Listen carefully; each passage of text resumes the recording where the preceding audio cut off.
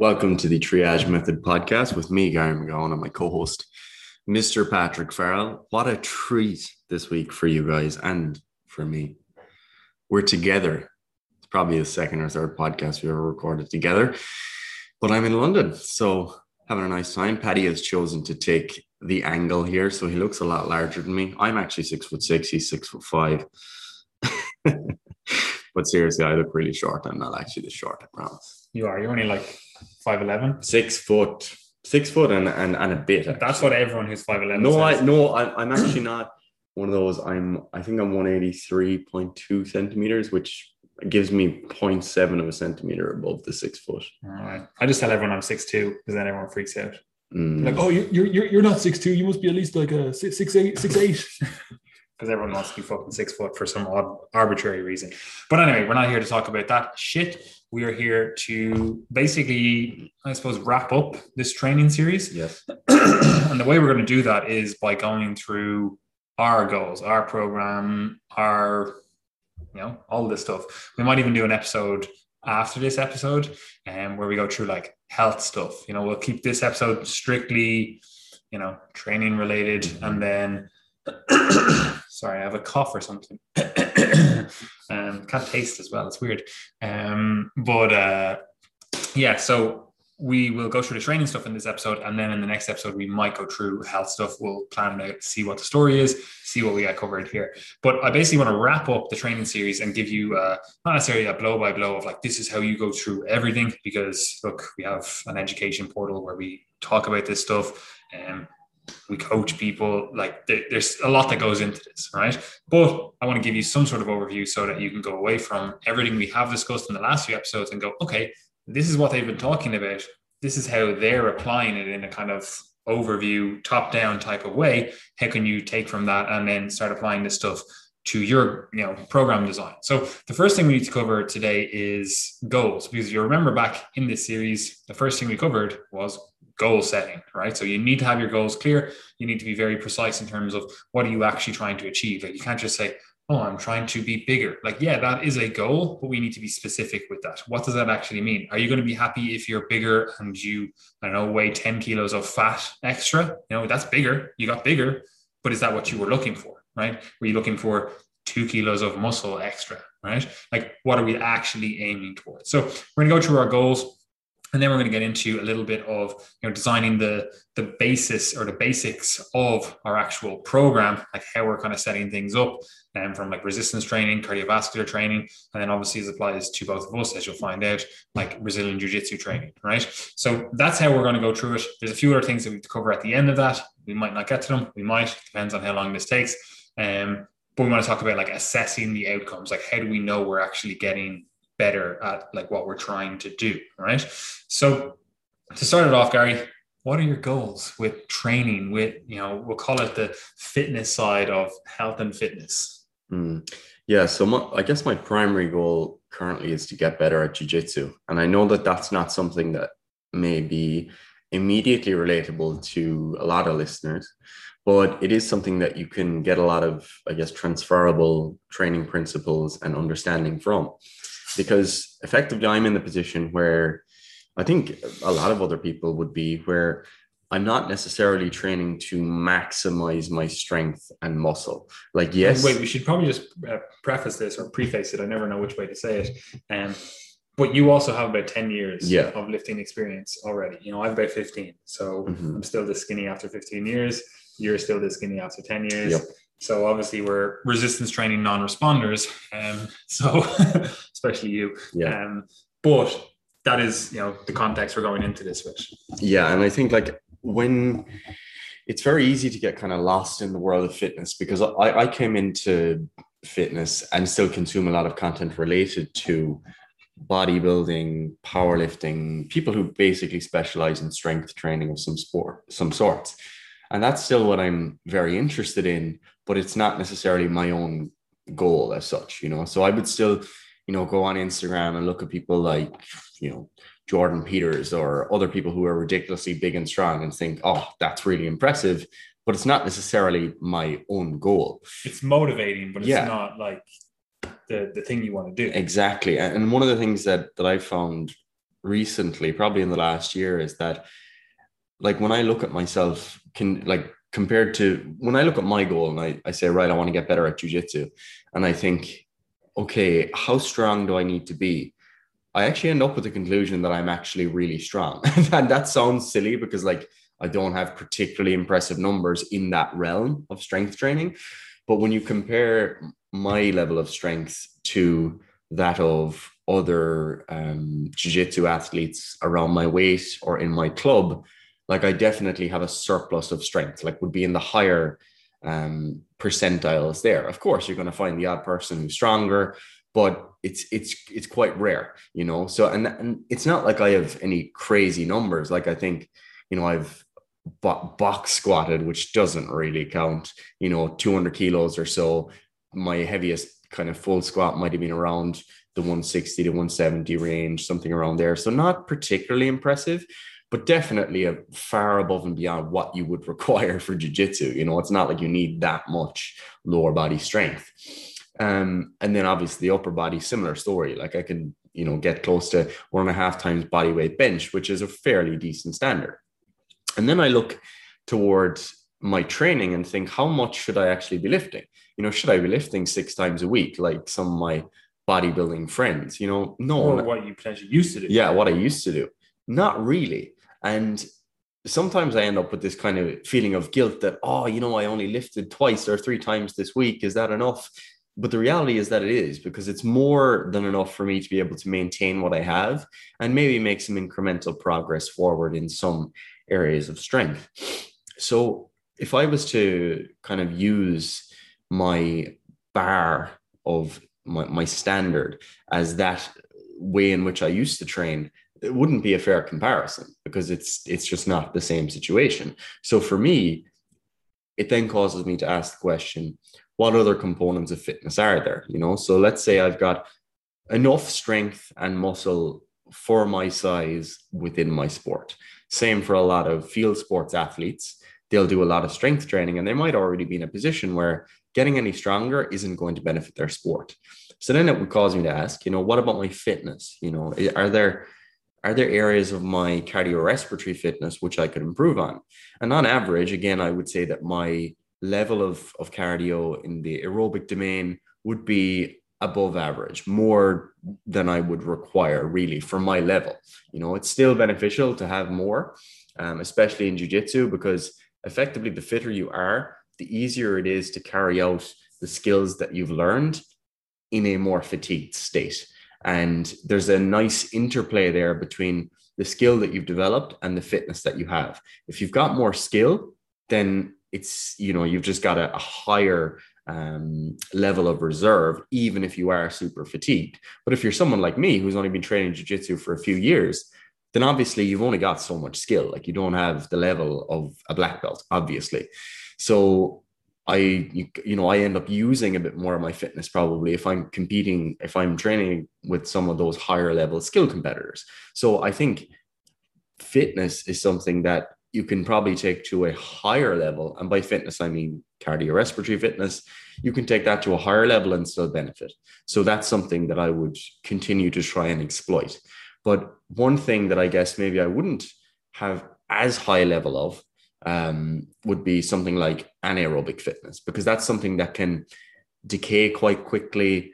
It's something that, you know, it's a bit harder to gauge where you're at. But I think that doing things like intervals, lactic intervals, if you will, that's something I could still probably improve on. It's probably a little bit below the level of my baseline aerobic fitness. So there's some of the primary fitness characteristics that I would think about. And obviously, there's no point in discussing the details of jiu-jitsu training. You know, I show up to class, I do what the coach teaches, I go to open mats and I work on things that I want to work on, and the gains come, you know, because I'm at that stage in jiu-jitsu where I'm effectively the newbie lifter. You know, when you're early on in your lifting career, you're going into each session and you're lifting more weight, you know, and you're expecting week to week, month to month to continuously see more weight on the bar. That's where I'm at with jiu-jitsu, where I would expect that each week, each month, I'm learning something new. There's something I'm getting better at. There's weaknesses I'm addressing, and that will probably continue for a number of years yet. that will slow down eventually. But for now, I'm in that kind of newbie phase. So I don't have to think too much about the specifics, show up, put in the work, and be consistent. And that's probably enough there. So for me, that's the basis of my training is showing up to jiu-jitsu and doing those sessions maybe somewhere between 4 and 6 times per week, depending on the week, probably 4 or 5 on average. And then getting in my resistance training 2 to 3 times per week, sometimes as many as 4, sometimes as little as 1, depending on the week. Yeah, and we'll talk through like ideal, like what's the best, you know, training scenario for you when we get to the actual like program design, let's say. What are your goals? Well, they're very similar. I come from a background of boxing, so like when I got into training, like you said, you got into it purely for the bodybuilding side of things. Like I kind of did because I wanted to be bigger. I wanted to be stronger as well. So I came from a little bit of a different background, but again, coming with the context of like, I used to box for like whatever, 10 years or something. It changes things a little bit in terms of my focus, like throughout the whole training process, whatever the 15 years that I've been resistance training, like I did always want to be somewhat athletic. Like it was something I always wanted to build upon. Now that might not have always been reflected in my actual program design. But as of right now, again, like I have 15 years or so of resistance training experience. I'm as strong as I've ever been, like even at heavier weights. I'm fit, I'm somewhat athletic. So my goals have somewhat changed because I don't think like realistically I'm going to gain 10 kilos extra of muscle or 20 kilos. Like it's not like I have a huge amount to gain. Like right now I weigh about 101, 102 kilos. And as we discussed at the start of the episode, like I'm like 195 centimeters. So like that's a relatively good weight, you know. However, my goals are to actually gain a little bit more muscle, right? That's my actual primary goal. Because I'm at roughly, if I get lean now, right? If I get like really lean, I'm probably somewhere around the 85, 87 kilo mark. And that's like, not like, bodybuilding competitor lean, but that's like veins on my abs lean. Yeah. Right. So I kind of want to, there's a 92 kilo class in jiu-jitsu. So I'm kind of like, look, in my mind, I'm like, why don't I try to be as muscular and as lean as possible at that 92 kilo class? That's my kind of like top end, whatever goal, you know? So that's only realistically about another, we'll say 5 kilos of actual muscle to put on, which is fair going, especially if you've been training for 15 years, right? So I have 5 kilos of muscle to gain. So I am 30 in January, right? So in my mind, I'm like, bro, we have until I'm about 35. That's when I'm like, look, if I haven't got to that big or whatever by 35, I'm just going to, give up on that goal. That goal is just not achievable. It maybe becomes a very much a background goal, right? So that's the first thing I want people to be thinking about, that I have a time horizon right here now of the next 5 years and a bit, right? So by 35, I'm like, look, I want to weigh 92 kilos, absolutely fucking shredded out of my mind, right? So that's kind of the goal. Now, in that timeline, I'm like, look, I already know how to box. I already know, like, I have that skill. Gary, you have no fucking skills. So in my mind, I'm like, look, I don't actually have as much of an impetus to be really hyper-focused on jiu-jitsu, right? I already have we'll call it the mindset, if you will. You know what I mean? Like, it's like, I know what I need to focus on. Like, you're still learning that because you don't have the context of a different martial art. So I'm like, I know what I have to focus on to be better. And like right now in jiu-jitsu, it's just, I want to become untappable, right? I want to be like, frustrate the fuck out of people when they're trying to do anything to me, right? Because ultimately, I think that's the best approach. It's basically the Floyd Mayweather approach. Just fucking dance around, avoid getting, touched even. And then when people get frustrated or tired, that's when you fucking strike, right? So that's my kind of approach to jiu-jitsu. I'm like, I want to be able to do all the submissions. Yeah, that's cool. That's obviously the point of it. But I want to become untappable. I want people to be like, you are the most fucking frustrating person to roll with because they can't get anything off.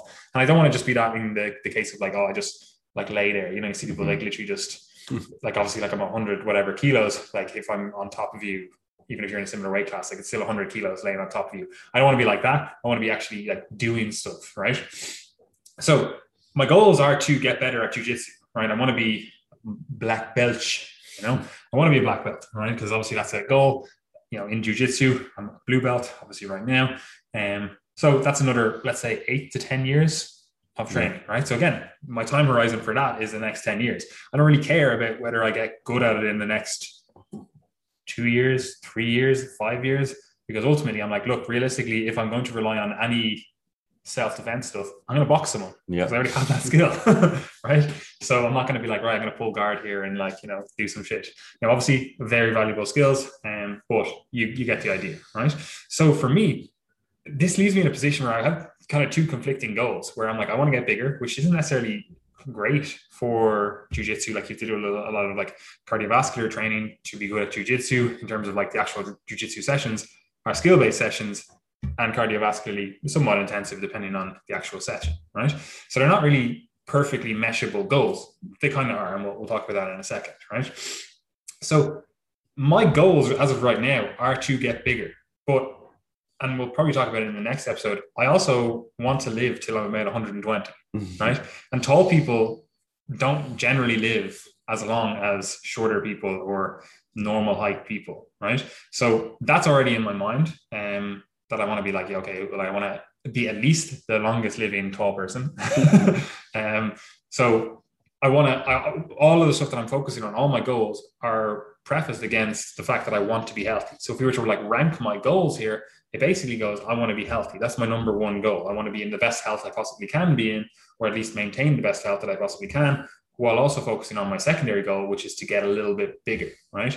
And then my tertiary goal is to get better at jiu-jitsu. And that's the kind of rank order of that, right? And that's important to understand because, again, when we're goal setting, we want to know what's more important than the other. Like you could say, oh, I want to get stronger. I want to get fitter. I want to get better at jiu-jitsu. But if you don't know which is the most important for you, you're not going to make good training decisions. You're not going to make good program design decisions because you're going to be like, oh, I need to focus on this. I need to focus on that and this and that and that. And like, what happens if you're supposed to have, I don't know, 2 training sessions a day or 5 training sessions a week, and you're like, oh, actually something has come up, so I can't get those sessions. How do you prioritize which ones you're going to get rid of, right? Like you need to know that stuff, right? You need to have some sort of rank order of importance of your actual goals, right? So they would be my goals. I want to get as healthy as possible, or at least maintain as much health as possible. I want to, get bigger in the next, 5 years. And then I want to get to be a black belt in jiu-jitsu. And so they're the way my goals are kind of set out. And that's obviously going to be reflected in my actual program design. Now, as you mentioned earlier on, you're like, oh, well, you want to get fit and you want to get strong. But I'm in a very similar position where my strength, like it's actually above average for a lifter, right? So it's definitely above average for someone that's doing jiu-jitsu. Like I've never been at a strength deficit, even with like heavier lifters than me. Like it's just never been a problem, right? So I don't need to focus on that as much. However, to get bigger, generally you need to kind of get stronger, especially in that kind of, we'll say 8 to 15 or 6 to 15 rep range, right? So I need to get stronger, even though I have a strength surplus for my goals, right? Like being healthier, getting even stronger is probably not as beneficial for my health. It's probably not contributing to it. In fact, it's probably, taking away from it to some degree because I'm potentially opening myself up to injury by lifting these heavy weights. Like literally I go into the gym and I'm doing like RDLs with like 240 kilos. Like that's not exactly conducive to the best, I'll say, spinal health, like long-term, right?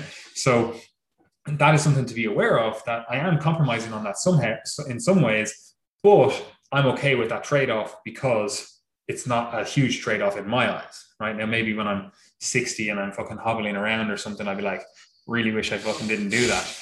But ideally that won't happen, right?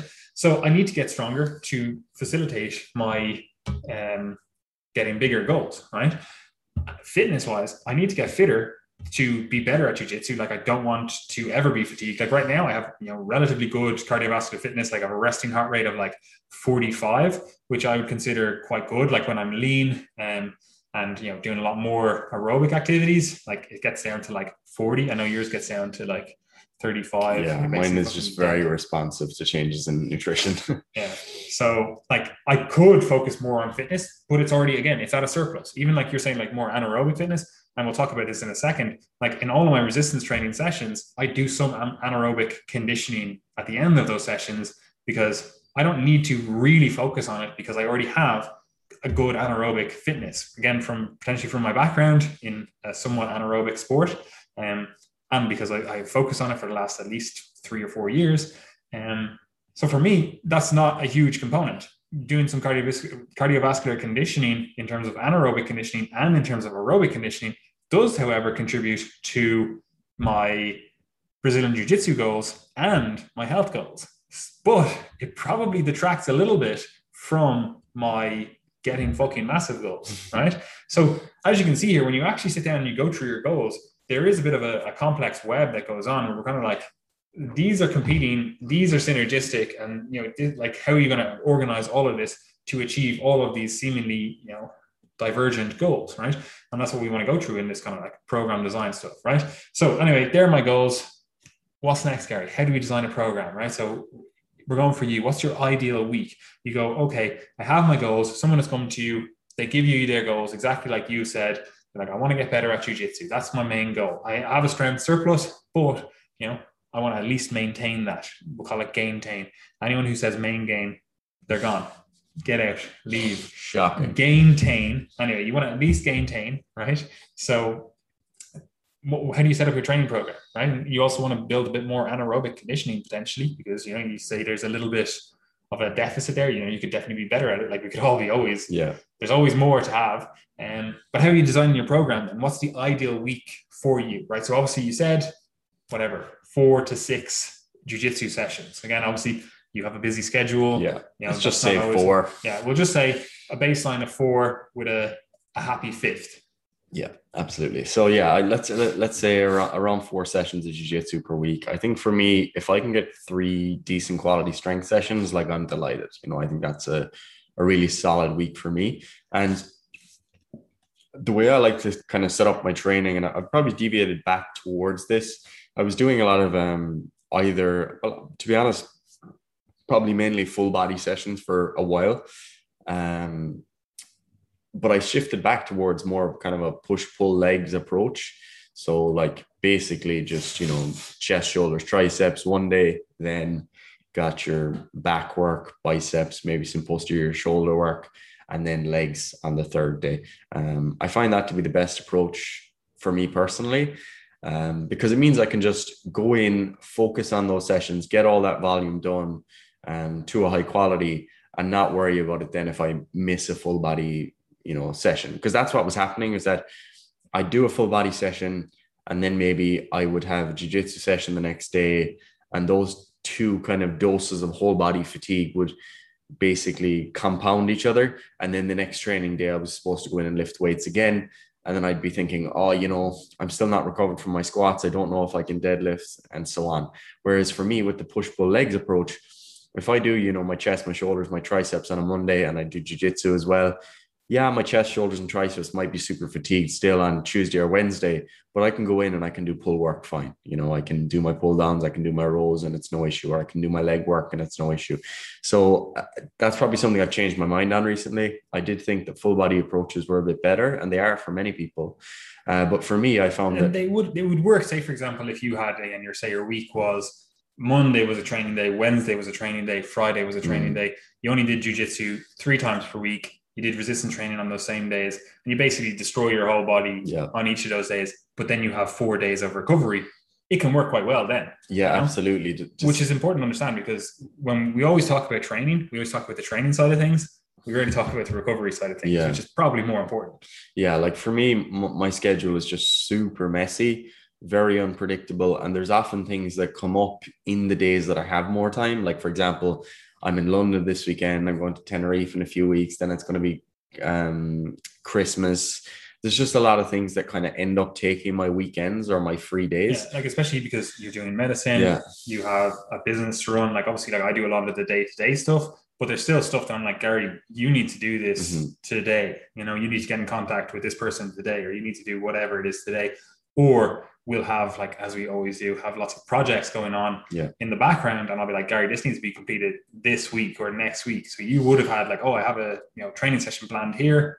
That gets interrupted. Or in college or whatever, you might be like, oh no, actually they just decided to spring a test on us next week. Or, I have to stay later in this whatever. Or there's an assignment due that I didn't get done on time, or whatever. Something pops up. Yeah. And I mean, like between Friday and Monday, like that's probably when I have the most time to train, but I also end up doing a lot more triage work, especially my coaching work. Like I do a lot of that between Friday and Monday. So as a result, like if I'm behind on that, I just have to prioritize that over my training. So as a result, the push pull legs approach has been working quite well for me recently. And you might say, oh, but isn't a higher frequency approach potentially more optimal? And like, yes, potentially more optimal, but this isn't about optimal necessarily. It's about practical, because there's no point setting up the perfect 3-day full body program with higher frequencies if you end up missing sessions because of subsequent fatigue or recovery deficits. So for me, push pull legs approach, somewhere between 8 to 12 sets per muscle group per week, which again is on that lower end of the volume recommendations we typically provide. But remember, it's not necessarily my priority to push those things to the max. I think that's a really important point to impress upon, because what people always think when we say, oh, you want to be doing 10 to 20 sets per muscle group per week, maybe 15 to 25 if you're really putting an emphasis on a particular muscle group. People hear that and they hear 20 to 25. They don't hear the bottom end of the range. And they also hear 20 to 25 for all muscle groups. Yes. And the reality is that, especially if you're doing another sport, like aiming for the bottom end of the range, at least on most muscle groups, is probably wise. And the way that I would approach it then, if I was trying to maybe, let's say I was really focusing on my chest, is I might push the remainder of the muscle groups down to that 8 to 12 range. And then I might do 15 sets per week for chest, something like that. So that works really well for me, given the limitations. And then from the cardio side of things, like jiu-jitsu obviously takes care of a lot of your cardio gains, which is fantastic. And I'm kind of deliberate enough with that too, where, for example, if we go to a standard jiu-jitsu class, what typically happens is you do all your drilling and then you do a warm-up. Yes. Heart rate going. Blue belt, bro. Well, no, to be fair, you need your purple belt first to skip warm-ups. But basically you do your warm-ups, then you'll do some drilling, then maybe some specific sparring, and then kind of open sparring, something like that. So the thing is, with the standard class, sparring is a little bit especially if you're in an advanced class with the color belts, it's a bit harder to take it easy. You can try and take it easy, but if you're getting smashed, you just have to, work hard, and especially frustrate them. Become untappable. Easier said than done with the black belts. But if you're with someone that's at your level, that you've maybe a bit of a rivalry with, or they're like your gauge of where you're at, you want to have a good role and you want to go hard. So they end up being very anaerobic, I guess. They're still heavily aerobic, but you're digging into more of those anaerobic components, and you're going to be more fatigued after those classes, especially if you're doing like 2-hour classes. So what I like to do then at the open mat sessions is I'll treat those as almost like my aerobic workouts. So I will, say before a roll, okay, I'm focusing on this. I'll take my first few nice and light and maybe 1 or 2 hard rolls. But in general, I'm trying to pace myself. I'm trying to keep the heart rate down a bit, and I'm trying to focus on finding that balance between using my fitness and actually being able to preserve my skill, because that's effectively the purpose of those sessions. It's not necessarily hard sparring. So that's my kind of approach at the moment. And then I'll supplement that with some additional aerobic work, somewhere between maybe 1 to 2 hours per week, ideally. But if I get an hour, I'm doing pretty well, So that might be something like either steady state on the bike or another piece of cardio equipment, maybe going for a run, or I'll often, go for a long walk or a hike with my girlfriend, where my heart rate might be between 120 to 150, maybe, if we're going hiking. So that again would contribute to my overall aerobic load. If I had more time, and especially during the summer and stuff, and when I have time off, I would do more of that. But for now, it's just not practical. So that's kind of what I try to prioritize. Now, the anaerobic side of things, which absolutely improves your aerobic fitness too, I really like just hard, short intervals. So typically something between 20 and 40 seconds in duration, sometimes a little bit longer. I'll do those on the assault bike, or if I'm in a gym that has other pieces of equipment, I might do the rower, the ski erg, the bike erg, things like that.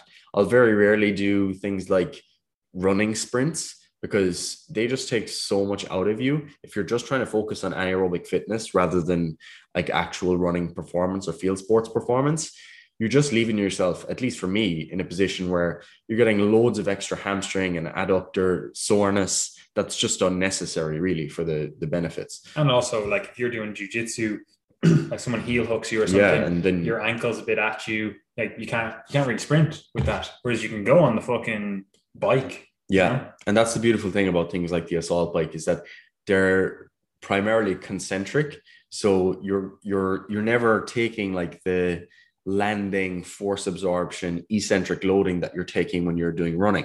And that's why although an assault bike or an echo bike session might leave you feeling like absolute death, generally you actually wake up the next morning and you're like, oh, I actually have no muscle soreness. Yeah, or even later What's that up day, with you that? kind of feel Yeah. like I actually feel better. Whereas Yeah. you go for a sprint and you're like, I still feel fatigued Yeah. after that. And to be fair, like early on, that mightn't be the case because there definitely is muscle damage that comes from concentric activity, and especially very metabolically demanding activity. When you're accumulating a lot of metabolites from that really fast energy substrate conversions and stuff, that does affect your muscle tissue, and it can lead to muscle soreness and muscle damage. But it's far less pronounced than eccentric activities like lifting or sprinting, etc. So that works really well for me, and I definitely get a lot of benefit from that. And I think if I can get 2 of those sessions done per week on top of everything else, fantastic. During the summer, I was doing probably up to 4 sessions of that per week, but it's very rough in terms of kind of systemic fatigue that you tend to develop. So if I did that, a really hard interval session like that in the morning, like my head is a bit fried, to be honest, for the next few hours. So that's not ideal if I'm going into the hospital or I have to study or I have triage work to prioritize, like in a deep work phase for 2 hours or something. So for me, if I get 2 interval sessions, I get an extra hour of steady state aerobic work on top of my jiu-jitsu. Then I got my 3 strength sessions. Like I'm delighted if I get all that done. So talk us through the week. Go like Monday to Sunday. How does that look? Okay, so Monday, Ideal week. Yeah, ideal week. Okay, so Monday I'll typically do a no-gi jiu-jitsu session. So that's morning or the evening? Evening. So that's a fixed session. Then I've got Tuesday, I've got gi jiu-jitsu evening. Wednesday, open mat. Thursday, gi jiu-jitsu. Friday, open mat again. Sometimes I'll go Saturday, but generally I'm picking 4 of those days. So a great week for me would be lifting on Monday morning, jiu-jitsu on Monday evening. Typically not Tuesday morning, because if I train in like Monday evening and I've done the morning before as well, I'll try to prioritize my sleep then to recover on the Tuesday, go back in for jiu-jitsu on Tuesday evening. Then Wednesday, let's say Wednesday morning, I lift and I'll do one of those interval sessions. And then Wednesday evening, I'll do my open mat. That finishes a bit early, which is nice because open mat's only on until about 6 o'clock. So I can prioritize work then on Wednesday evenings. Then Thursday, we're, sleeping in again. Not necessarily sleeping in, but not till 5. Yeah, till 5, obviously. But I won't generally train on a Thursday morning. Then I'll train Thursday evening again. And then maybe I'll lift Friday morning and do my, actually, I don't really lift on a Friday morning. I'll do the open mat on Friday evening. And then Saturday is when I'll get in my last strength session, typically some cardio. And maybe a hike or something. Yeah, maybe a hike or something. Sunday as well, I'll do some cardio as well. So yeah, it's typically Saturday and Sunday, I'll like catch up on my cardio that I haven't done, because sometimes I end up caught for time and I don't have time for intervals or whatever. But yeah, I guess that's kind of the ideal week. Splendid. Again, I'm not going to rehash a lot of the stuff that you brought up, a lot of the considerations, because again, mine are similar. However, as we've discussed, my goals do diverge from Gary's a little bit, and I've focused a bit more on, we'll call it the muscle gain process. And as a result of that, I definitely have to prioritize resistance training, right? But for me, that looks like about 4 resistance training sessions per week. That's on a Monday, a Tuesday, a Thursday, and a Friday. And the way I do it is I do a lower body and then an upper body, because like Gary said, I just found like full body, you don't have a chance to actually recover certain like musculature, certain joint structures, whatever, right? And also in those sessions, I'm not doing these like big, hugely multi-joint exercises. Like I'm not doing a squat because, for example, a squat, that's just going to fatigue my shoulder girdle, fatigue my low back, fatigue my legs. It's basically a total body exercise. Even though I do stuff like hack squats and they do, get similar muscle groups, it's just less fatiguing on all of the, we'll call it the secondary muscles and joint structures, right? Even though it actually potentially is more fatiguing on the actual structures that I want, such as my quads, right? So for me, that's the way I do it. I do a lower body and then an upper body the next day, right? And for me, that definitely works way better in terms of fatigue management, because then I know at least if I'm going to go into, like the way I do it is resistance training in the morning, 4 days per week, jiu-jitsu sessions in the evening, 4 evenings per week, all on the same days, right? So that'll be Monday, Tuesday, Thursday, Friday, right? That's for me, I would prefer to just basically get fucking smashed on those 4 days and then have the other days to recover with, right? Now on the Saturday, I do actually do some cardiovascular work, which we'll come back to. But for me, I need to do a little bit more volume because I am trying to gain muscle, right? I know I can get away with 6 sets per week for a muscle group if all I'm trying to do is slowly edge performance better. So I don't need to do a huge amount to maintain. However, I do find that I need to do a lot to really start pushing the boundaries with gaining. And as we've discussed, I have about 5 kilos to gain, and I've been training for 15 years. So it's not like it comes easy. So I kind of have to really prioritize that stuff, right? So for me, the muscles that I'm focusing are my back and my legs. And that's purely because I actually just think they have a greater potential for growth. I don't really care if my chest looks bigger. It doesn't matter to me. It's already too big. Yeah. But anyway, I don't really care if it looks bigger. It's not necessarily an aesthetic thing that I'm going for. I'm looking for the most bang for my buck. And if I get my back bigger, that's potentially more beneficial for jiu-jitsu, and my legs getting bigger, potentially more beneficial for jiu-jitsu because I already have quite long legs. If I had these short, stubby legs, then maybe that wouldn't be beneficial for jiu-jitsu. But the fact that I have long legs, getting them a little bit bigger, making triangles a little bit tighter, that kind of stuff, it makes sense. And obviously, I would like to grow some calves. That would be, a lifetime achievement. Unlikely. In fairness. It is unlikely, but I do actually do about 16 sets for calves per week, right? So quite a lot of calf work, right? So for me, I'm kind of prioritizing my back and my legs, right? So they get more volume. And as a result of that, my chest, shoulders, they get a little bit less volume. Now, I would like my arms to get a little bit bigger because, again, that is kind of beneficial for jiu-jitsu. And Definitely. Look, I'm not going to lie, I would like to have, some fucking 17-inch pipes just hanging out of my sleeve, right? That would be quite beneficial, quite ideal in my world. Absolutely. Right? So that's where they're the muscle groups that are getting a little bit more volume. The chest, the shoulders, and some of the other muscle groups, they're just not getting as much volume. Like my hamstrings, I'm not putting as much of an emphasis on them because I don't think they have that much of a potential for, massive growth, and also I feel I can get them quite effectively done with even just a secondary, fucking tension. I do some sort of squat variation. It's getting the hamstrings to some extent, if I do a hip hinge, it's really getting the glutes and the low back, but it touches on the hamstrings, So look, that's the way I'm kind of setting up my sessions. We're doing 4 resistance training sessions per week, and then we're doing 4 jiu-jitsu sessions per week. And like I said, I'm basically just doing whatever the instructor says to do. 3 of those sessions are I'm in Gracie Barra. So they have GB1, GB2, GB3. GB1 is for beginner sessions. GB2 is for call it colored belts, and then GB3 is black belt level. Now you're allowed to go to GB3 once you have a blue belt and above. It's not you're only allowed to be black belt, but the classes are relatively quite advanced. They just presume you have all the basics. They presume you have all the knowledge. It's not they're going and this is how we position our hand here or whatever. It's this is the grip we're getting. I presume you know how to get a grip, So.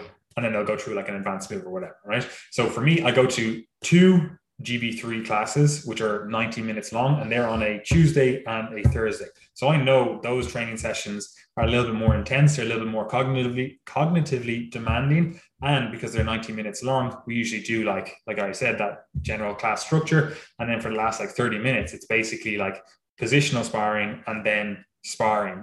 Everyone in class basically spars everyone, for the last 30 minutes. It's here, sometimes it might be a 5-minute round, sometimes it might be a 10-minute round.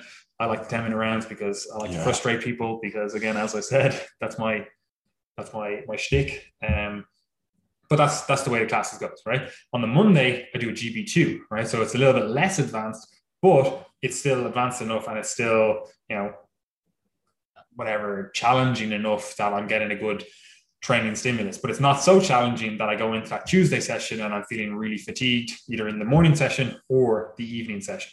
Wednesday, completely off for me. I was doing some cardio on that day previously, but I just found, for me at least, like psychologically, I just wasn't really as interested in training then on the Thursday, whereas if I skip that day, I don't do any training, I just get my steps in, so I'm still active. And I find that I'm like fucking ready to go for the Thursday session. I'm like, right, I actually want to train, rather than being like, oh, here's this other thing on my schedule, which is a really important thing to understand, that even though we're talking a lot of time about like physiology, like what's the physiological response to this in terms of like, how do your muscles respond? How does your fucking nervous system respond? Like the nervous system response does actually affect like the psychology, right? And I want to go into a training session and want to train. I don't want to go into a training session and be like, I'm just kind of like punching my ticket, just kind of really just lackadaisically ticking the boxes, right? Sometimes you have to do that. Sometimes you're just in a fucking rut with training and you just have to, stay ticking the boxes, stay keeping the groove, stay doing whatever. But for me, I know if I just give myself a break in between those, sessions, basically have Wednesday off, I go into that Thursday session, I'm like, let's fucking smash this, right? And I'm also a little bit more recovered for that lower body session, which is also the day that I do RDLs, which is probably my most fatiguing exercise. Excuse me. Because again, it's one of those exercises that gets fucking everything up. Like literally, I feel that when I like do enough volume on them and do enough like intensity, like I feel it from the tops of my trap all the way down to like the back of my kneecap, So I'm like, I know I'm getting a good training stimulus with that. It's not just like joint fatigue or whatever, right? I do also do them banded, so it's a little bit more tension. It's about 100 kilos extra at the top of tension. So I do like whatever, 240 for 8. So it's about 340 at the top, which is fucking like, it's pretty ridiculous, but that's the fucking strength curve of the exercise. You're able to do that, right? But it is quite fatiguing. So I know that Thursday session that I do, which I said was a 90-minute session, it's one of those GB3 sessions. First of all, on the resistance training session, I keep the volume just a little bit lower. And that's not by virtue of like doing less sets or less reps or whatever. I just choose exercises that I know are a little bit less load intensive. Like I'm not going to do like fucking heavy RDLs into heavy good mornings into fucking whatever else. Like I'm choosing a little bit lighter exercises as a result of that. Still feeling the muscles work, still getting a good training stimulus, but it's not like lifting fucking tons, right? So that Thursday session is probably my worst session in terms of fatigue. The Thursday night jiu-jitsu session. And like sometimes I will notice that because I'll be like, rolling, like currently the guys that I roll against are all like either the same weight as me or heavier than me, which is, good because you have to really focus on technique then. But I'll know that like, if I wasn't as fatigued, especially like my abs will get fatigued from doing the RDLs or whatever, like I'll know, I'll be like, oh, like I don't have that extra little like punch up to get like fucking, I don't know, into a position because I know I'm a little bit fatigued, right? Especially if we do a lot of conditioning at the start of the class, which sometimes you might do, you might be like, right, we're doing like position specific conditioning, like we might be doing like spider guard and you're doing like weaving the legs in and out or something like that. And I'm like, I'm feeling my abs a bit more than I would ideally like to. But anyway, so the Friday session, then the Friday is a fatigue day. Like I know I'm a bit more fatigued because I did that really hard session and then I did a really hard jiu-jitsu session as well. So for that day, I'm doing an upper body session, but I'm not focusing on the heavier lifts, right? That was basically done on the Tuesday, the upper body session. And like I would say, for example, I would focus on chest and back on that Tuesday session. Whereas on the Thursday session, the Friday session, I'm focusing on upper body again, but I'm focusing more on like shoulders and back, because shoulders you just go lighter on them. You're just not able to lift as heavy. And even though I'll do something like some sort of like incline press, which is still like chest, like I just categorize shoulders and chest all together because they basically get worked in the same exercises. But anyway, I will do those kind of together, the shoulders and back, because it's a little bit lighter. It's a little bit easier to do. It's a little bit less cognitively demanding.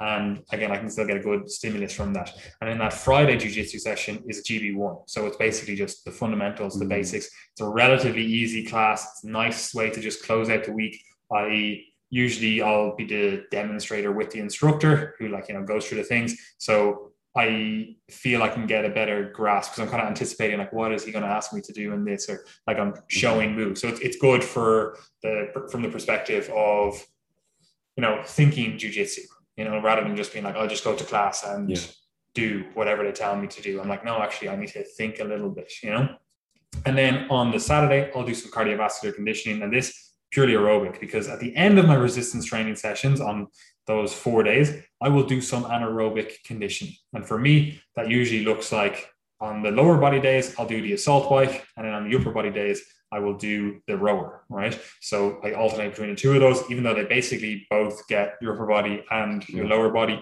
It's not that fatiguing for me, at least. And if anything, it just contributes a little bit to some hypertrophic stimulus. So that's the way it works for me. And for those, I'll generally do some sort of like hard, either alactic or lactic conditioning. So either like, below 10 seconds or, we'll say 20 to 30 seconds. And then I'll give myself, quasi complete rest. So I'll do like 10 seconds on and 50 seconds off. And that 50 seconds off is active rest. So I'll just like, if I'm on the rower, I'll just, keep lazily like pulling it. Now, ideally you would like 2 to 3 minutes for like full rest, full ability to go ham on it again. But for me, I'm like, that's enough to give me 90% back to where I want to be. Right. So, and if I get better aerobic conditioning, potentially I could even get better. Right. So that's the way that goes for me. And again, that gets me nicely done anaerobically, and anaerobic is not, alactic is not anaerobic, but you get the idea, right? Yeah. And then on the Saturday session, I'll do like 60 to 90 minutes of just aerobic cardio, and I'll do whatever 120 to 150 beats per minute. That's just the target heart rate zone. And what I'll generally do is just jump on the cross trainer and then load up a jiu-jitsu video, like an instructional or something. I don't know, I'm going through like a Danaher instructional at the moment, and I just watch that for the 90 minutes. So I could go to jiu-jitsu class, but I find I am way too fatigued. If I was competing and I was like, I'm really going for competing, I probably would swap that one out and do an open mat and just use it as like some sort of like competition class and just be like, right, I'm going to like get better at competing in this class, even though I would kind of be fatigued after those last 2 training sessions. But the Friday night session, I feel quite good waking up on a Saturday morning. But either way, I do 90 minutes, 60 to 90 minutes, just watch a video, just watch the instructional, take any mental notes that I need to, and then that's me. And then on those 2 rest days, like complete rest days that I have, the Wednesday and the Sunday, I basically just get my steps in. There's no formal exercise. I'll go for a walk. I kind of fast on those days. Like I'll do like intermittent fasting, purely just so I can focus on work in the morning and just be like, right, I don't have to think about getting my steps in, or I don't have to think about this, whatever else. So I can just be like, yes, I get to have a bigger meal on the fucking lunch, and that's it. I just focus on my steps. Yeah. And one thing you said in there, I just want to pull back on for a minute. And that is, a lot of the time when people set up some of their training sessions, they'll actually make them more fatiguing by making them more hype focused, listening to their really intense music. Whereas I think you made a very smart, deliberate decision on your aerobic day where you're actually listening to John Danaher, who probably keeps your heart rate down, puts you to sleep. In fairness, I listen to it in like double speed, so he's a little bit faster. Yeah. For those who don't get the reference, like John Danaher he's basically a jiu-jitsu coach, probably the best, if a wizard, one of the best, if not the best in the world. But he also has a PhD in philosophy. So I don't think he finished his PhD, but he was doing a PhD. Yes, he was doing his PhD in philosophy. No, I think he did finish it. I don't think he did. Anyway, basically, you get the idea that he's very philosophically minded. So he could be talking about like gripping the collar of the gi, and he could probably talk about it for 40 minutes, just talking about it all. But he's a very calm, soothing voice, while also having a tinge of, this guy could murder my whole family. Malevolence. Yes, absolutely. You love to see it, really. Really, yeah. So yeah, good choice, Paddy. So that's the basic bones of both our programs. And as you can see, that's how they diverge based on our different goals. Now, we could get into the volume, the intensity, and all that kind of stuff, but it's actually not that helpful, right? Even though we spent episodes talking about that stuff, it is specific. Like both of us, I can pretty much presume we work in the 6 to 15 rep range. Some of the exercises I'm doing in a higher rep range, and that's purely because I've stacked the machines, where I'm like, at the fucking limit of those machines, or they're like bicep work. Like I'm not going to do a fucking 6RM bicep curl, my technique just fall apart. It'll just be like, I'm throwing my elbow around and I'm not actually keeping it strict, right?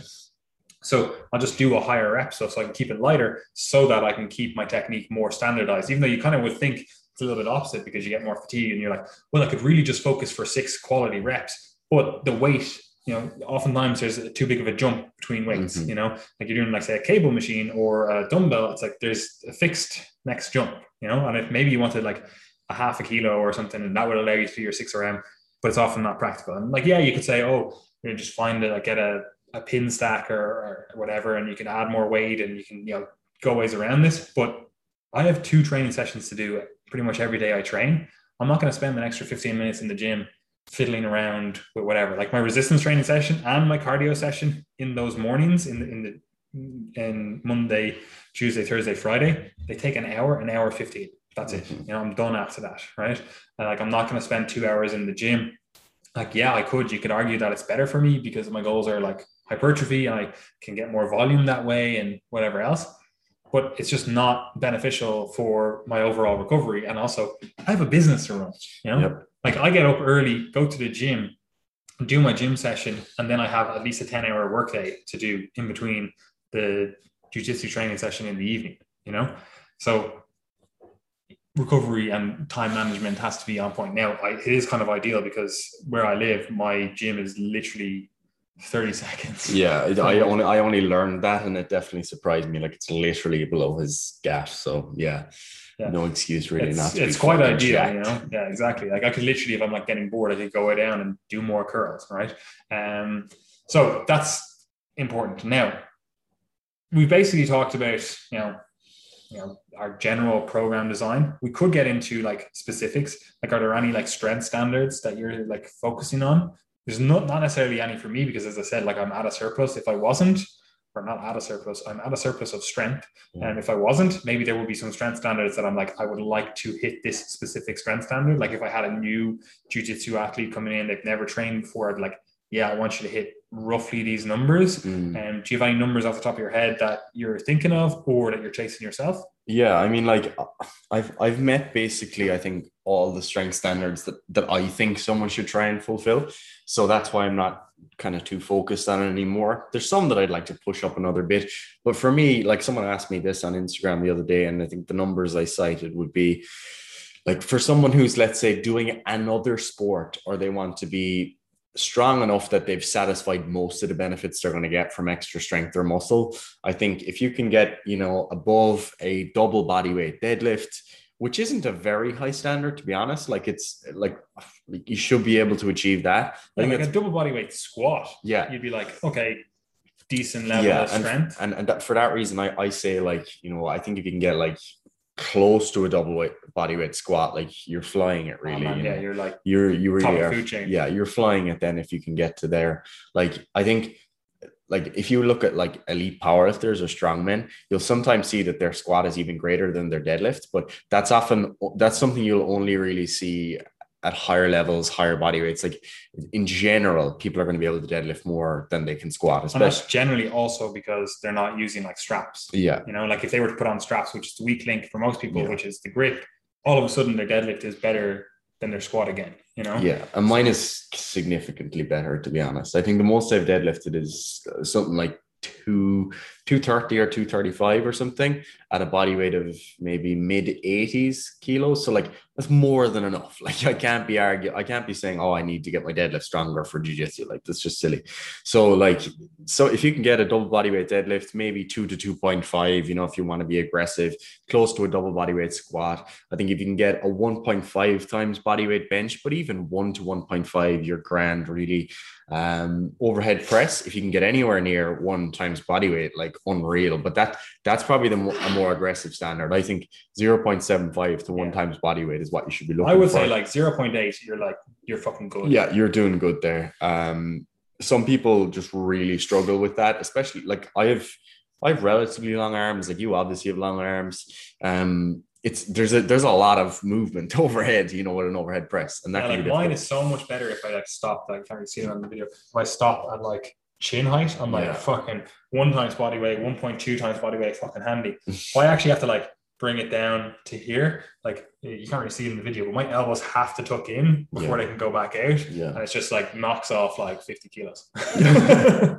So yeah, if you're getting anywhere near that, like you're flying it. And to be honest, like people always ask as well, like when I say these things, like, oh, are they different for females? And they're actually not that different, assuming you're lean. Obviously, if you've got an excess of body fat, this like if you correlate for or control for lean body mass. Oh yeah, like they're fairly similar. I would say women actually potentially have a greater propensity for strength in certain exercises at least. What I would typically do if you're trying to look at this from a female perspective, I'd bring the bench and the overhead press down, and the squat and the deadlift standards relatively similar, you know. Like for example, in my book, like a 60 kilo female, and this could be wrong, this is totally arbitrary, 60 kilo female is kind of akin to 75 to 80 kilo male. Like they're relatively equivalent. If you look at average male heights, average female heights, and average levels of body fat between the two, like they're kind of along a similar standard. So when I look at my own strength standards, I kind of view that as like, all right, would a 65 kilo female be able to lift around the same level proportionally? Like, yeah, you know, if you can get a double bodyweight deadlift at 60 kilos, that's 120 kilos. And I've had a lot of female clients over the years who've met that standard. So I don't think it's too far beyond. And obviously we should also like caveat all of this, that like there's no actual like required exercises. No. Like a deadlift might be fucking just woeful for you. You know, you might be actually way better with something like a rack pull, and you're like, this is how I'm going to actually get my strength standards achieved. And then you might have to change them slightly. Or like a squat, you might do better with a front squat, which again, you might have to change the actual standard. You might do better with like a safety bar squat, a hack squat, like, you know what I mean? Like these are just arbitrary. It's just because, you know, if you go anywhere in the world, you can probably do some sort of squat. You can probably do some sort of deadlift. Now, they might not have the actual equipment or whatever. Like it's actually pretty hard to do a squat if you don't have a squat rack. And unless you're going to do one of those, what are they called? Hackenschmidt squat? No, they're not Hacken. They're it is a German name, I think, isn't it? Anyway, fucking, you're gonna just basically throw the barbell onto your back, hold the barbell up straight, and then squat under it. You don't do all your squats like that, no? I used to, yeah. I do, no clips either. Oh, of course, yeah. You have to do it really fast to get that up. But yeah, look, I think if you're meeting those standards, like you're flying it. I do like as well putting in like chin up and push up standards, just because if you don't have equipment, you can still say, right, you know, can I meet these? And I think if you can do over 5 strict bodyweight chin ups as a female, like this is one of the areas where the standards are quite different. Over 5 bodyweight chin ups for a female, and somewhere between 10 and 15 strict bodyweight chin ups as a male, like you're doing pretty well. I think push ups, like I think push-ups should be easy enough for guys if you're fit. Like you should be able to do somewhere between. Were they good for you when you were 16? I said when you're fit. I wasn't able to do a push-up until I was 16. But yeah, I don't consider that to be very masculine. You know, I would say that that's very effeminate of me. In your peak testosterone production? No, my peak testosterone production is now. So I think you should be able to do at least 30 like strict push-ups. I think that's legit. And I don't mean like bouncing up and down. I mean strict lockout, like chest down to a fist at the bottom, like 30. If you can do over 15 for a female, again, legit, you know, and I know, you know, lots of girls who can do that. So yeah, if you're getting that, spot on. I think my fitness standards, I think this is a more difficult one, but I think if you can run a 10K in less than 50 minutes, spot on. But again, not everyone's into running, and some people are just prohibited because of injuries or niggles that they get and so on. And that's fine. I prefer like a heart rate. Just if you can get your heart rate below 50, like you're fucking fit. If you can get your heart rate below 60, I'd be like, you're in a good position, you know, you're not going to die. Yeah, I mean, for most people, like that's spot on. Some people will just have naturally low heart rates and still be unfit as fuck, which is a different story. But also, I like I set some assault bike standards as well. Like if you're a female and you can do a 20 cal assault, is that what I said? 20 cal assault bike less than 60 seconds. That seems really hard actually. 10 cal assault bike maybe less than 30 seconds as a female, and 20 cal assault bike less than 30 seconds as a male. Like that's legit, I think, because the difference with the assault bike there is like, obviously there's an anaerobic component to that, but the heavier you are, the greater force you're going to be able to output each time you press your leg down anyway. So you do have to, gravity, you do have to just make a bigger differentiation there between male and female. But yeah, they're all obviously totally arbitrary. And if you meet none of those and you're doing excellent at your sport, forget I said anything. You don't need to meet these things. They're just arbitrary, and people like those standards. And there's some good websites as well. I think it's strengthstandards.com or something like that. You can look at where you're at. And like what I say to my clients is like, try to get into the intermediate to advanced range on most of these lifts relative to your body weight, and you're flying it then. You don't need to be elite. 100%.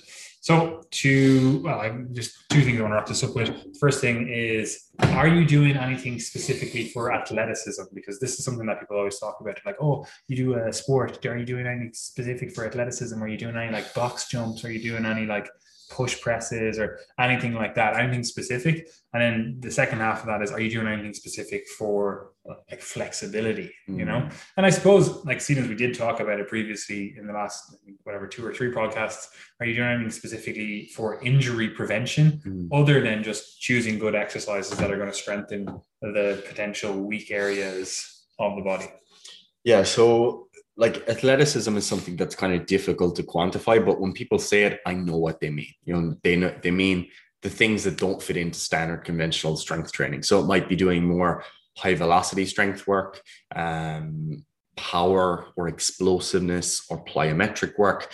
And I do a little bit of that, but relatively sparingly. The way I look at that is, if I've taken care of all the other things I said I would do in the ideal training week, I might add in a bit of that. Some of the things I would do sometimes would be like an explosive step up or something like that. Typically it's like unilateral explosive leg work, because that is a bit more relevant for jiu-jitsu, especially if you're doing like wrestling and stuff. Sometimes, shooting and you have to be more explosive. So some of that stuff I'll put in every now and then, but it's not a high priority. For some sports, it can be a bit more of a priority. If you need to jump or sprint, really important that you're doing some higher velocity strength work and potentially reactive, like landing drills and stuff like that. But jiu-jitsu is primarily, once you're done with the wrestling, it's a ground activity. So you don't need to put too much emphasis on it. Especially if you're in the gi, it's quite slow. Yeah, absolutely. Like no gi, it is a faster pace. I do enjoy no gi. So I think but that again puts you somewhere on that spectrum of the kind of anaerobic / power strength activity. And when you're doing heavy strength work, you're training those systems that are going to allow you to be explosive already. It's just kind of adding the icing on the cake then by doing more high velocity strength work. So it can be useful for sure. I view it as the icing on the cake for me, especially because it's not really what I enjoy. I enjoy my kind of standard strength / bodybuilding type training. I just get stronger, and that makes me faster. Exactly. I mean, and that's kind of how it works. So for jiu-jitsu, I don't think it's a massive priority. I know you'll see a lot of like martial arts training in general that people put a heavy emphasis on that. But I think if you take care of your basic strength work and all the conditioning stuff that we mentioned first, I think you'll get more out of that then in the end. Because you have to think about it, like when you're trying to develop like power, as they say, what you're trying to do is basically like take the strength that you've got and make it faster. So now take the muscle and the strength that you've built and now be able to express that at higher velocities. But if you think about that, if you've got no strength in the first place, then you've got nothing to express. So deal with the strength first and then add on the high velocity stuff. I always think of it just like the shot put, right? Yeah. Or like even just throwing something is easier. Like if I get you to throw a bowling ball, right? If you're barely able to hold that bowling ball, I don't care how fast you are, how fucking explosive you are, it's just going to fucking fall. It's just going to be like, boom, straight down, right? Whereas if that bowling ball feels like a fucking, a golf ball in your hand because you're so strong, you're going to be able to throw that further, faster, stronger, fucking everything, So get stronger, you get faster, byproduct. However, you do still have to train it. Yeah. You can't just be like, oh, I got stronger and I hope to get faster. Like you still have to actually try to move fast, right? Absolutely. But you can do that in jiu-jitsu. Yeah, and I mean, I do have more of my field sports clients work on this kind of stuff, like where I'll do Like typically it'll be something like I'm not getting people really heavily into Olympic lifting. I know people often think that, oh, if I want to be athletic, I have to do the snatch and clean and jerk, but they're really complex exercises. So why not just And it's also, they're actually not even that good exercises for triple extension, which is what they're trying to charge or trying to train. Yeah, I much prefer getting people to do like taking those movements and breaking down their components so we can exploit the components of fitness we're trying to. So for example, a box squat at maybe 40 to 60% of your 1 rep max and performing that super explosively on the concentric, like I really like that. Things like jumping squats as well at lower percentages of 1 rep max can work quite well.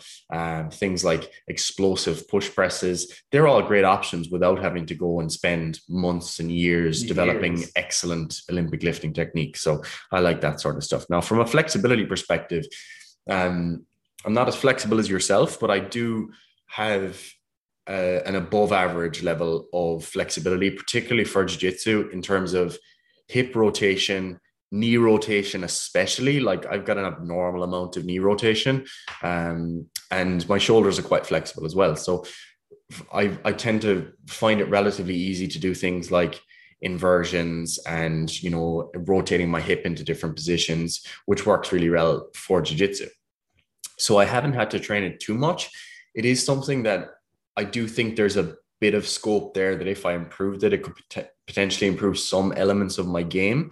But the thing with flexibility is that in jiu-jitsu, at least, it sort of depends on the type of game that you're trying to play. So if you want to, do lots of rubber guard and kind of 10th planet style jiu-jitsu, which I do. Yeah, then you need and that's good for you because you've got like long legs and flexible legs, which is really annoying to deal with if someone's able to do that type of jiu-jitsu. Choking people out with your shin bone, that is beautiful. Epic. Whereas if you're like maybe from the Dagestani school where you're like more smash sambo type Khabib style jiu-jitsu, then you don't need to use as much flexibility to do both. Or just do both, yeah. But yeah, it depends what you're looking for. And for me, I do use my flexibility for sure. I think it's something that I could do with. I could benefit from improving on it further. But again, it's one of those things that when I look at the relative return on investment, it's not very high up there for me at the moment. If I change my game and find submissions where, I'm actually not able to execute this because of a deficit in flexibility, then I would work on that more. But for the moment, at least, not a high priority. I do some stretching. I'll typically do it like at the beginning of an open mat or something. I might take 10 minutes and just do some light stretching. Sometimes if I have extra time after a workout, I'll do some loaded stretching. But again, because of my time limitation at the moment, spending 30 minutes doing stretching it's not very rewarding for me. I'm in the exact same position. I have a surplus of flexibility. I can do the splits both ways. It's not really a huge amount I need to focus on with flexibility. What I will do is like if I'm like sitting somewhere, I might like, put my leg in a stretched position. Yeah, like, I definitely do a lot of that. Like just to kind of be like, right, let's, hold this for a longer time. Or like like we were saying, I was in Paris yesterday. Like I'll be waiting for a bus or something or a train or fucking whatever. I'll just sit in a deep squat position. Pistol squat, like, yeah. Well, I can do repeated reps of pistol squats. So yeah, I could do that. But like just sit in a squat position, stretch out, so something like that, like I suppose you could call that like flexibility work. But when I do like some prep work before each training session, like I've said it before, I have like Viking's disease, so I'll stretch that out just because I don't want to fucking have a claw for a hand. Why not? Well, it would be kind of cool, but I don't think it'd be great for like grip and stuff. No. So I don't really do a huge amount of flexibility work, but there is some in there as a just general component of my training, and obviously going through the different movements and doing as full a range of motion as my joint structures will allow. Like it's kind of flexibility work. Like if you do, I don't know, a lying hamstring curl or a seated hamstring curl, and you get to that kind of end range position and it's under load and you're getting stronger there, that is flexibility work. Yeah. Like your hamstrings are not going to be tight after doing that, and if they are, you're probably doing it wrong in the first place. But yeah, look, that's kind of the bones of our podcast and stuff. The only thing I want to finish up on is the long-term projections. Like, what do you see in the the next 3 to 5 to 10 years, maybe, in terms of how do you think your game is going to, not necessarily your jiu-jitsu game, but how do you think your overall structure is going to change? Because I think we will in the next episode talk about health stuff and what we do for health and what we would ideally do for health, and then like project that over the next couple of years. But what are your thoughts? Yeah, so for me, like, I guess the thing that stands out as a longer term goal really is obviously the jiu-jitsu black belt. Not so much like competing in jiu-jitsu as such. Like I'd like to compete every now and then, but it's not a big priority for me. I want to get better. I want to get my black belt again. Like you say, I don't know, it could be 8 to 10 years. I don't know. Like if I'm, graduating medicine and doing like some medical training, like that's going to take a lot of my time. So, I mightn't be able to commit as much time, but definitely the jiu-jitsu black belt is on the, long-term goal. And you are only what, 27? 26. 26. I don't know. I think you're a year older. Yeah, I'm 26. So like if I get my black belt before 35, like I'll be delighted, because that means I have time to get a red belt as well. Because I think you need to be 40 years black belt. Something like that. So 75, I get my red belt. Yes, sir. So yeah, I'll have time to get my red belt. Happy days. As I plan on living to 120, I probably will as well. Yeah, definitely as well. Like that's definitely something that's been on my mind recently as well, because of like my family history and the illnesses that are in my family and stuff. And obviously my own. We can talk about that. Yeah. And that's something that's like for the next episode. But as I get older now at 26, I'm definitely thinking more about, right, how can I preserve my health going into my later years and stuff? And obviously my later years, my 30s. I mean like, in my 70s and 80s, etc. And I think, obviously building ungodly amounts of wealth is probably priority number one, because if you look at like predictors of mortality risk, like poverty is probably one of the highest ones. So and education status, and you're becoming a doctor. Yeah, so that's the main thing really. So we'll talk all in the next episode about how you can accumulate ungodly amounts of wealth in order to plan. No, in all seriousness, we'll leave it on that kind of cliffhanger, that like health is definitely something that I view as the long-term goal along with the black belt. Anything else that comes is a bonus. Like I definitely want to get 140 kilo bench press, just because, getting three wheels on the bench is legit. So that's probably the only thing I care about getting. I've hit my deadlift and squat targets. I'm not too concerned about getting them heavier, but the bench, you got to get that 3-wheel bench. I did a 140 incline bench and then shit myself. Nice. Not actually, but lowered it nice, under control. Beautiful. I was like, fuck, I'm actually going to get this. Hips shot up, everything. No, it was not good. Nice. But yeah, I don't think there's anything else other than that really. I'll definitely do like a marathon and probably like an ultra marathon at some point, but I'm kind of saving those things for like my later years. When I'm in my 40s and 50s, I'll probably do like some mad endurance stuff, run over mountains and stuff like that, just because why not? Like endurance is preserved really well into your later years. So I'll probably exploit that stuff when it comes to it too. Yeah, but you're going to be on TRT and everything. So. Yeah, once I'm done having kids, like I'll be on TRT and then I'll get my 4-plate bench. But I'm kind of thinking these as my pre-TRT goals. Oh, yeah. Pre and post USADA, is it? Absolutely. Yeah. Anyway, look, I have nothing else to say. We're going to a science museum, so see you later, guys. We'll just cut it. You know where to find us. Yeah, all the stuff, the usual. We have coaching spaces. Love you lots. Goodbye.